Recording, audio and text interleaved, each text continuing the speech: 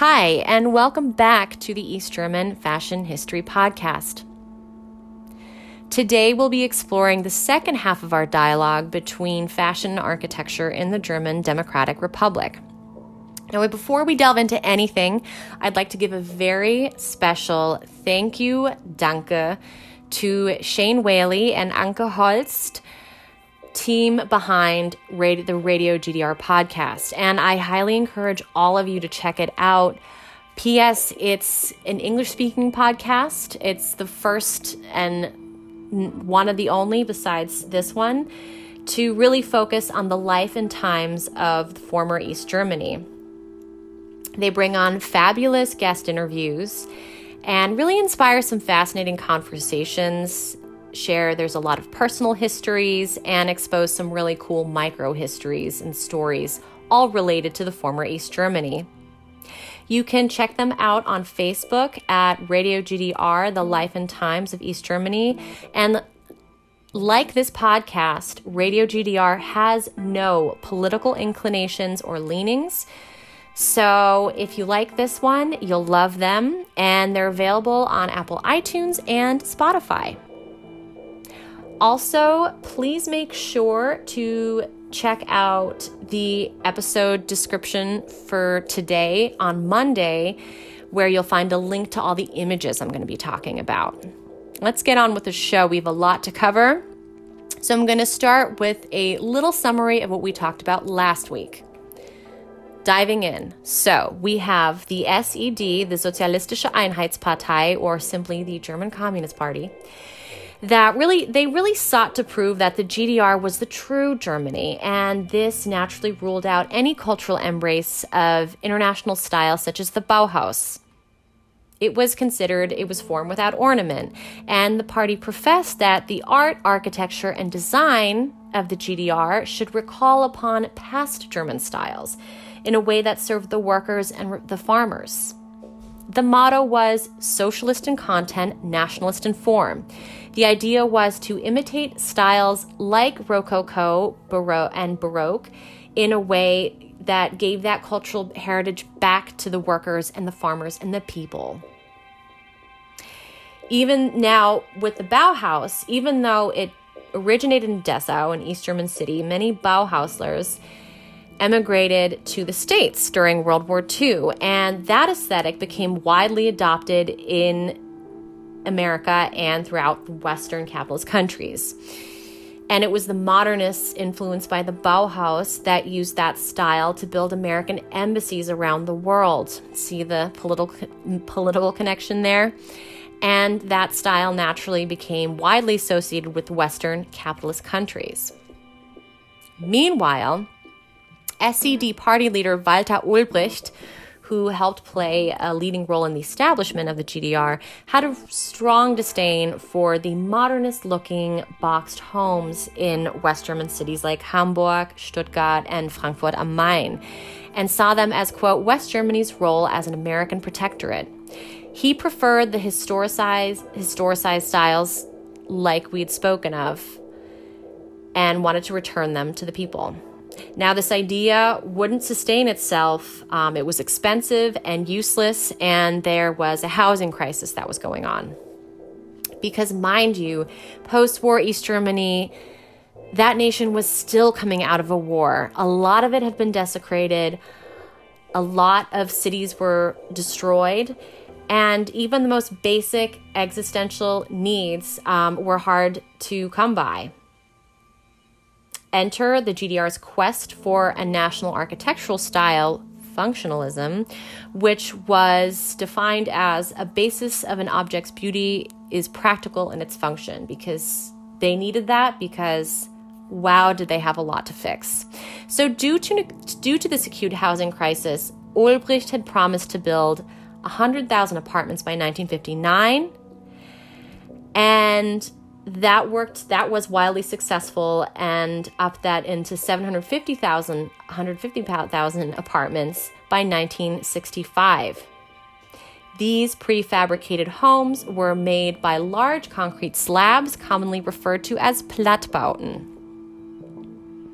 Now, these were supposed to be, quote, machines for living, scientifically calculated with solutions of how much space the average family would need.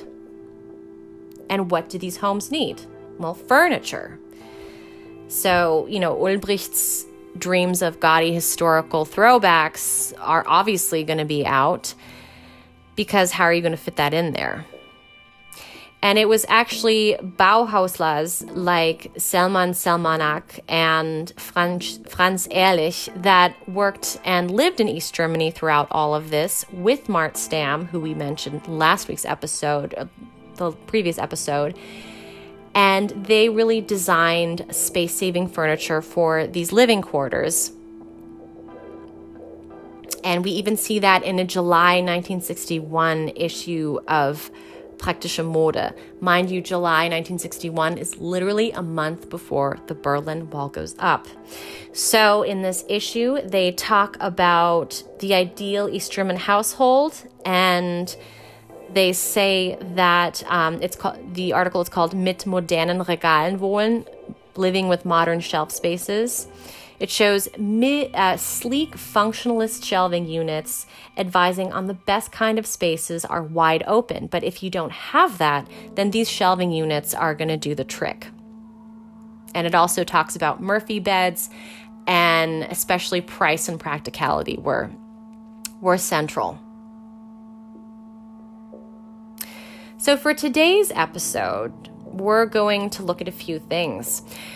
First, socialist realism and the quest for a national architectural style. Secondly, fashion photography, a platform for celebrating GDR's sense of urbanity.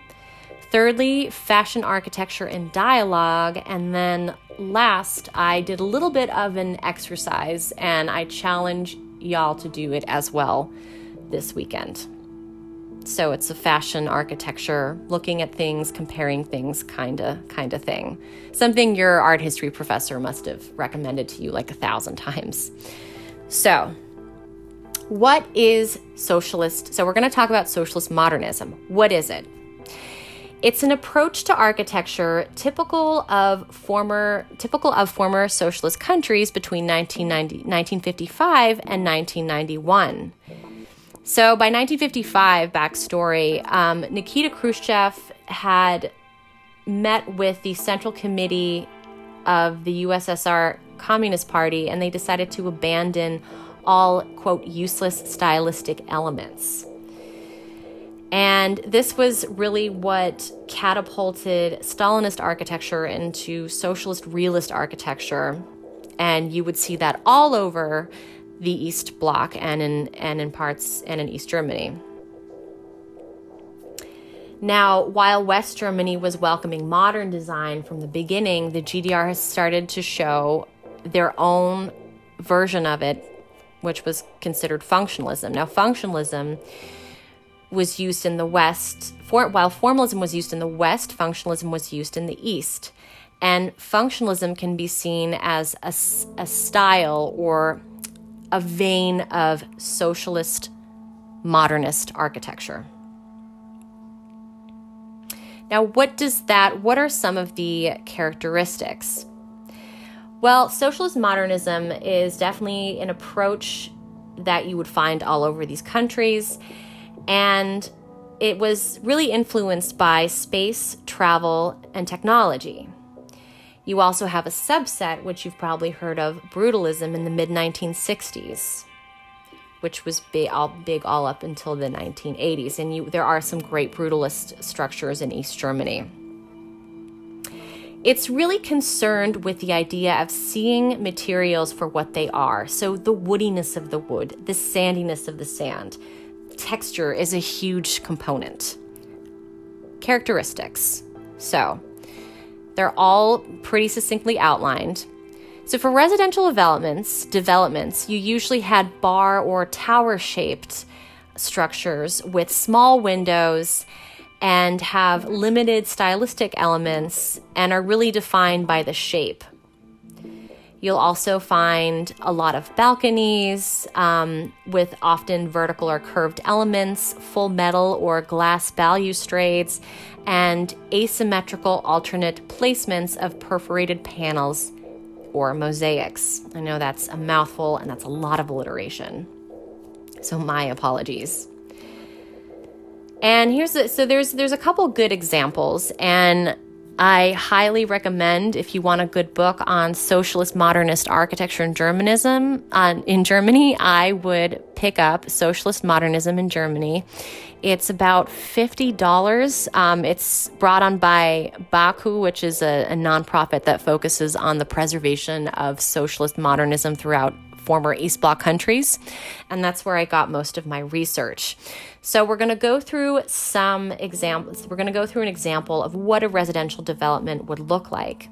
For an example, what's typical is you'd have these long tower shapes, many stories. So there's one example of a 14-story housing complex that's rather Y-shaped.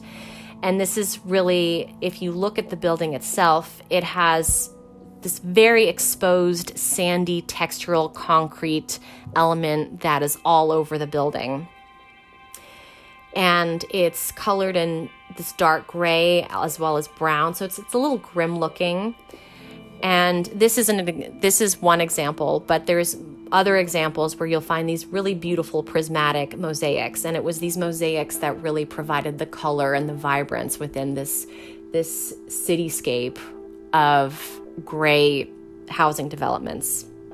Now, in cultural places, which were also very important, one would find a lot of full walls, often decorated with mosaic panels with vertical and concrete elements. One example, which we'll talk about later in the episode, Kosmos Kino in Berlin.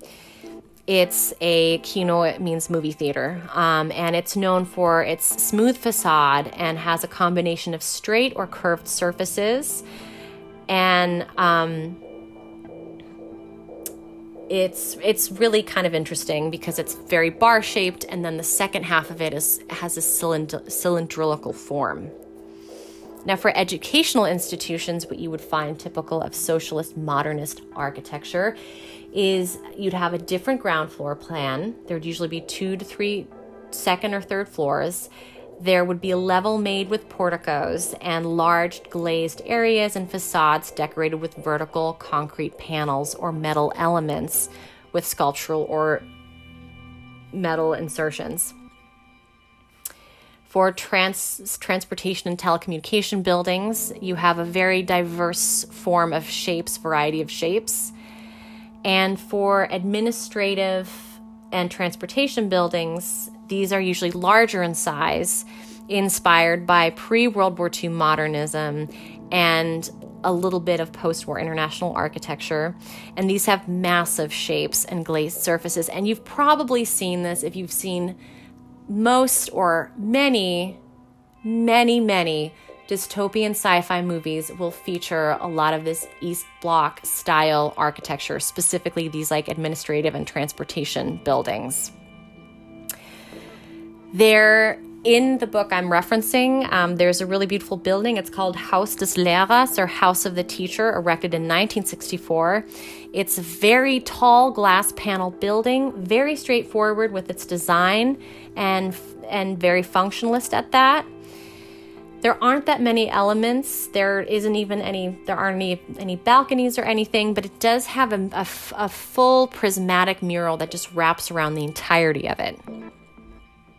Another great example is, and this one's beautiful, it's the Stadthalle in Chemnitz, or the Chemnitz Town Hall.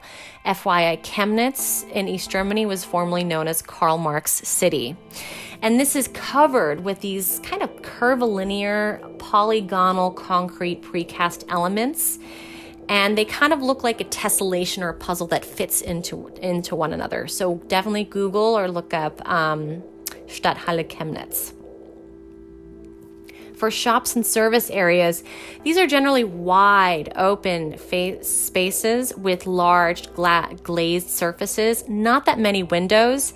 And there's a lot of great examples of clothing store, garment centers, or large department stores. And it'll have these, beautiful geometric patterns, not that many windows, but kind of large and bar-shaped.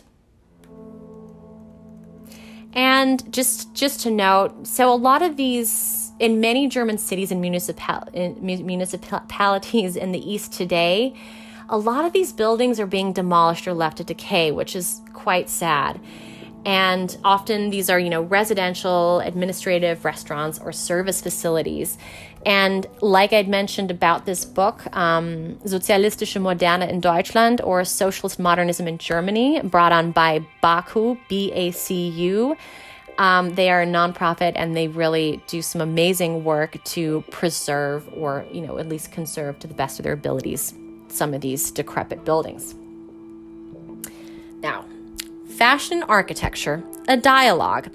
So we're going to really dive right into the fact that a lot of editorials and fashion imagery throughout the GDR feature architecture very prominently, and it has a very special spot. So let's look at a few.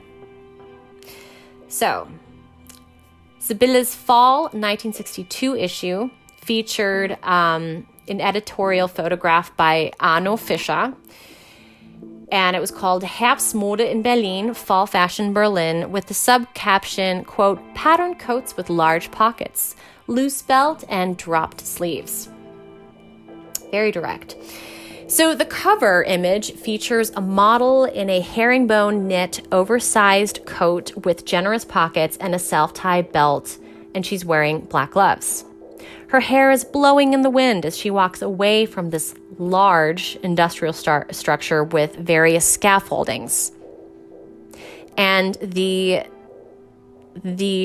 choice of that building is quite evident because the graphic herringbone pattern really complements the intricate geometric patterns from the industrial structure behind her. The editorial goes on to show pictures of women in standard fall suit skirts and coats within the Berlin streetscape. So getting off streetcars, walking in the rain. There's even one of a model shown posing in front of what looks like a Prussian sort of eagle heraldic crest. And they all really evoke images of confidence, independence, and ultimately a practical sense of modernity, but in real time. And there's nothing really striking about the coats and the outfit's features. What's really impactful is their surroundings. It's these large industrial complexes, heraldic crests, a streetscape near an apartment building, and near an apartment building with a street cleaner. So you're wondering, what's the story there? And it's almost as if the clothes provide the backdrop to more storied backgrounds. Now, the editorial comes at a time where it's a little over a year of the Berlin Wall being erected. So this is really where the GDR is defining itself as its own urbane East Berlin city. The idea of taking fashion to the streets, a concept which is all too common now, was quite novel for the early 60s. And it was Arno Fischer, the photographer who was credited for this straightforward photojournalistic style that is really in the moment and was definitely of the moment for that era. Sidebar.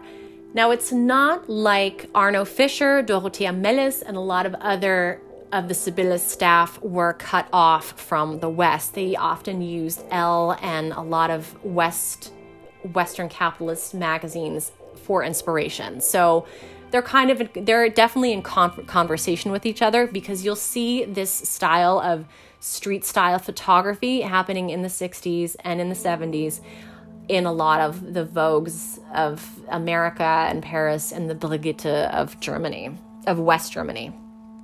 Sorry for that. In another editorial called Industriestadt Bitterfeld from 1962, this series portrayed everyday workers and people and models by this chemical plant. And Bitterfeld is a large city in former East Germany. And it was also one of the most polluted ones after the wall came down because it was a chemical plant. And this editorial shows both black black and white photographs of models in plaid jackets and coats, naturally posing against these really large chemical smokestackers in the background. One shows that two models atop a leveled construction site. Another has a more pastoral image of a model near a plot of grass with a train humming by, and a house in the far corner. But again, classic fall coats in soft browns, plaids, tweeds, herringbones. And it's really the background that tells the story. Sure, there's something quixotic about, a pretty blonde model in a timeless red tartan right in front of a smokestacker, but it's really the background and it's the architecture that really enforces the clothes. And yet in another, you have this model, and she's in this woven coat walking past the train, a small brick house I'd mentioned before. You have these two women in cinch brown coats that almost match this leveled construction site. So the garments featured, which are from the latest collections of the people's-owned garment industry, are, in a way, these garments are universal. They convey something transient. They're in all places, but they're at one place at the same time. So here we have industrial, residential, and architectural landscapes creating, again, a storied feel. It's the context that makes the clothes, not the clothes themselves. Now, in a fall 1974 issue of Sibylle Arno Fischer, again, he was one of the most prominent architects of East Germany, photographs the editorial Mode im jungen Berlin, or Fashion in Young Berlin. Now, this shows two models with curly cropped hair in graphic floral maxi dresses against a nighttime cityscape, against the backdrop of Berlin, or East Berlin. Here you see the latest architectural developments all lit up for what looks like a rather bustling evening with cars zooming by. And it's quite a timely editorial because East Berlin at the time was envisioned as the urbane representation that could compete with the West. During the latter half of the 60s, there was a massive architectural expansion of the East Berlin city center, which was the capital of the GDR. Arno Fischer photographed models on the roof of a city hotel in Berlin in front of the background of this newly urbane center. Now, the dresses modeled are quite nice, typical of the 70s, long, flowy, simple geometrical florals. There's nothing stately about them. I wouldn't even call them glamorous. They're feminine. They're celebratory, but they're informal. And it's hard to even to define what kind of city this could be that they're in if you didn't know it was East Berlin, because I sure as hell didn't know when I was looking at it. It just looks like a young metropolis, bustling with, towering, shimmering architecture. And nothing particularly conveys socialist modernism. It's too dark to see if there's carved murals. There's no monument. There aren't any ambitious-looking brutalist structures. There's no towering residential complexes, aka Plattbauten. It's all too dark. There's none of that.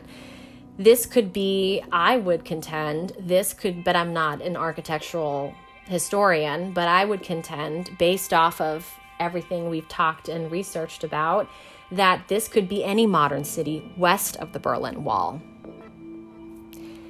Now, photographer Roger Mellis, in 1960, he also had an editorial called Polyester Knits.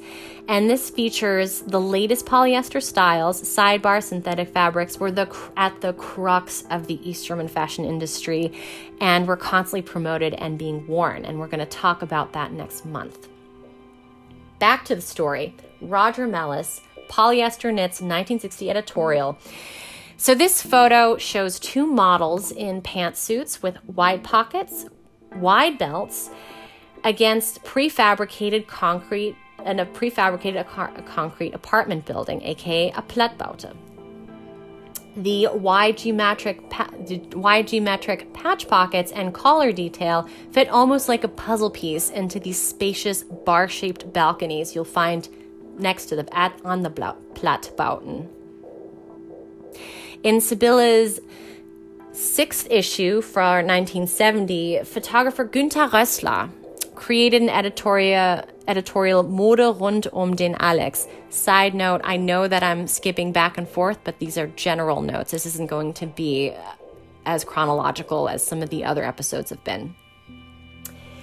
So, Mode rund den Alex, or Fashion Around Alexanderplatz, features perspectives from a sidewalk, and you can also see in the distance the Berlin television tower, which I'm sure you've seen in pictures or been to. And that substructure is quite visible. The architecture and the streets of East Berlin really became an ever-present backdrop for photographers. And in a time where there's a lot of pushback about the quality, availability, and modernity of the clothes to shop in the GDR, in stores throughout the GDR, these photographs must have probably conveyed or reinforced a sense of urbanity and intrigue into the fashion itself. They told a different story, and with the growing amount of complaints, you wouldn't really, with that growing amount of complaints with the clothes, it's important, but also they're still, in a way, glamorizing the fashion with the architecture. So again, it's the context that makes the clothes happen. So, on to this exercise. So we're going to look at fashion and architecture in conversation without thinking about its political or historical context. So we've assessed how socialist modernism in Germany and functionalism in Germany were integral to the Republic. They were integral in showing parts of East German fashion photography. They were integral to defining the state as a nation that was urbane, fresh, and successful. We've looked at the role of fashion photography and architecture, as I'd mentioned, and you'd find that this is not just in East Bloc countries. I think especially in any Western capitalist country, the relationship, I would surmise, between fashion architecture is systemic in any politicized economy, state, nation, or country. So, we can't really ignore the international trends happening in both fields. While you have socialist realism, which was an ever-present style of architecture in the 60s, and functionalism, you had Dior's sack dress, and you had those types of silhouettes available in East Germany. And it's not to say that women in East Germany were closed off from Dior. You had the garment industry often imitating or reappropriating designs from the West onto the East. So you have a similar trend of this Dior sack, like these roomy sack dress constructions. So while I was researching this, I tried to look at the visual relationship between fashion and architecture. So I looked at Cosmos Kino, the movie theater I talked about previously, with its wide rectilinear building flanked with variegated blue, black, yellow, and beige bricks. That's a mouthful. And throughout the structure. And you have an all-glass entryway at the front. The second story is a cylindrical top. So this building goes up in 1961. For comparison, if we look at fashion illustrations from 1962, which was, 1960, sorry. This was taken from an operetta that was done in Leipzig, and the operetta was all about a fashion student working for an international competition, or an international in terms of Eastern Bloc international competition. So these sketches, which were featured in Sibylla, show one model with a skirt with chunky graphic chunky geometric florals with thick outlines, and then another image of a woman in a sack suit, and then a pillbox hat. Now, if we were to take all of the political context out of it, you can still see that there are, similarities in the style. The shapes are the same, whether it's a bar-shaped building, a towering rectilinear glass entryway, or a cylindrical second story. All of these fit into and fit with the sack suit and pillbox hat. All are spacious, boxy, and convey a sense of modernity and ease. Ornament is reserved for flat, stylized patterns. So the colorful bricks that you see on the building are very similar to the flat stylization of the graphic pattern from the thickly outlined florals in the second outfit. And again, those images will be available on Monday in the link description. Now let's look at another comparison. Cafe Moscow, erected in 1961. It's a 2-floor wide rectangular building, pretty uniform in its shape, but features a perforated honeycomb panel and a front entrance accompanied by a highly stylized mural of rounded forms. Now, if we look at a 1962 issue of Praktische Mode, you come across a slew of dresses. One features a graphic floral pattern and has a similar busy energy of the graphic structure and the rounded lines that you would find in Cafe Moscow's mural. In another fashion photograph, you see a gradient striped dress with horizontal shapes. And this almost echoes the similar linear movement of the honeycomb perforated slab. Now, I'm sure we could go on. And I'm sure we could draw similarities in the 70s and 80s. For an example, there was a renaissance of colorful DIY knitting, pattern design, and sewing in the 70s GDR, partly because it was on trend, another part because it was economically efficient, and there were severe shortages of garments, sizes, and unnecessary surpluses in the state-owned clothing stores. So DIY was really a vehicle for personal expression, but also for survival. At the same time in the 70s, there was a rampant construction going on, a lot of high-rise Plattbauten, which created a gray landscape. But then you had these really prismatic murals that provided color and life and a dynamicism to unify it all. So if we were to compare, prismatic murals celebrating the socialist spirit with these colorful DIY fashions, I wonder what we could come up with. But in terms of the research, this would require photographs from personal collections or photo albums of everyday people in their DIY-made garments, as well as numerous issues of Pramo from the 70s. And that is where my research has its limitations. Or it'd be great to look at thriving East German punk culture of the 80s and the increase of these decrepit, often neglected buildings within the East Berlin landscape, and East German landscape. Now, in light of a lot of the rising debts and economic decline in the 80s, many buildings became dilapidated in a way and really showed a different aesthetic and reality of the GDR, just as the punk scene was showing. So it's interesting to look at the idea of dilapidation within buildings and then within these gritty, purposely deconstructed punk style. Sidebar, if you're into punk, I'll be doing a whole episode on East German punk fashion in episode 5. So that was a mouthful. That was a lot. Take or leave this exercise. I thought it was a really fun takeaway to thinking about political and historical contexts and to see what you're left with when you just think about it in terms of the clothes in relation to the structures. And I challenge you to do this in your moments of boredom. Maybe you're trying to escape another black hole of infinite social media scroll, and this is one way to do it. So, homework for you. Picture that if you came from another planet, never heard or understood anything about political histories and languages and culture and design on planet Earth, and you just looked at the buildings in relation to the people in or near them and how they relate or how they don't relate. What are they escaping? And visually, how are they both inescapable from their own environment? So a lot of deep thoughts. Please make sure to check out the blog on Monday.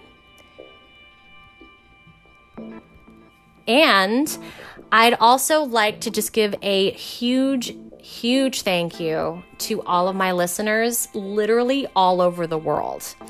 We are now at a total of 986 plays.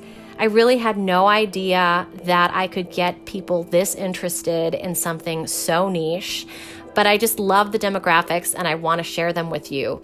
We've got people from the States, Germany, naturally, but we also have people everywhere from Denmark, Hungary, Argentina, Singapore, Slovakia, the Philippines, India, Vietnam, Tanzania, Albania, and Venezuela, and more. And I just want to thank you so much for listening.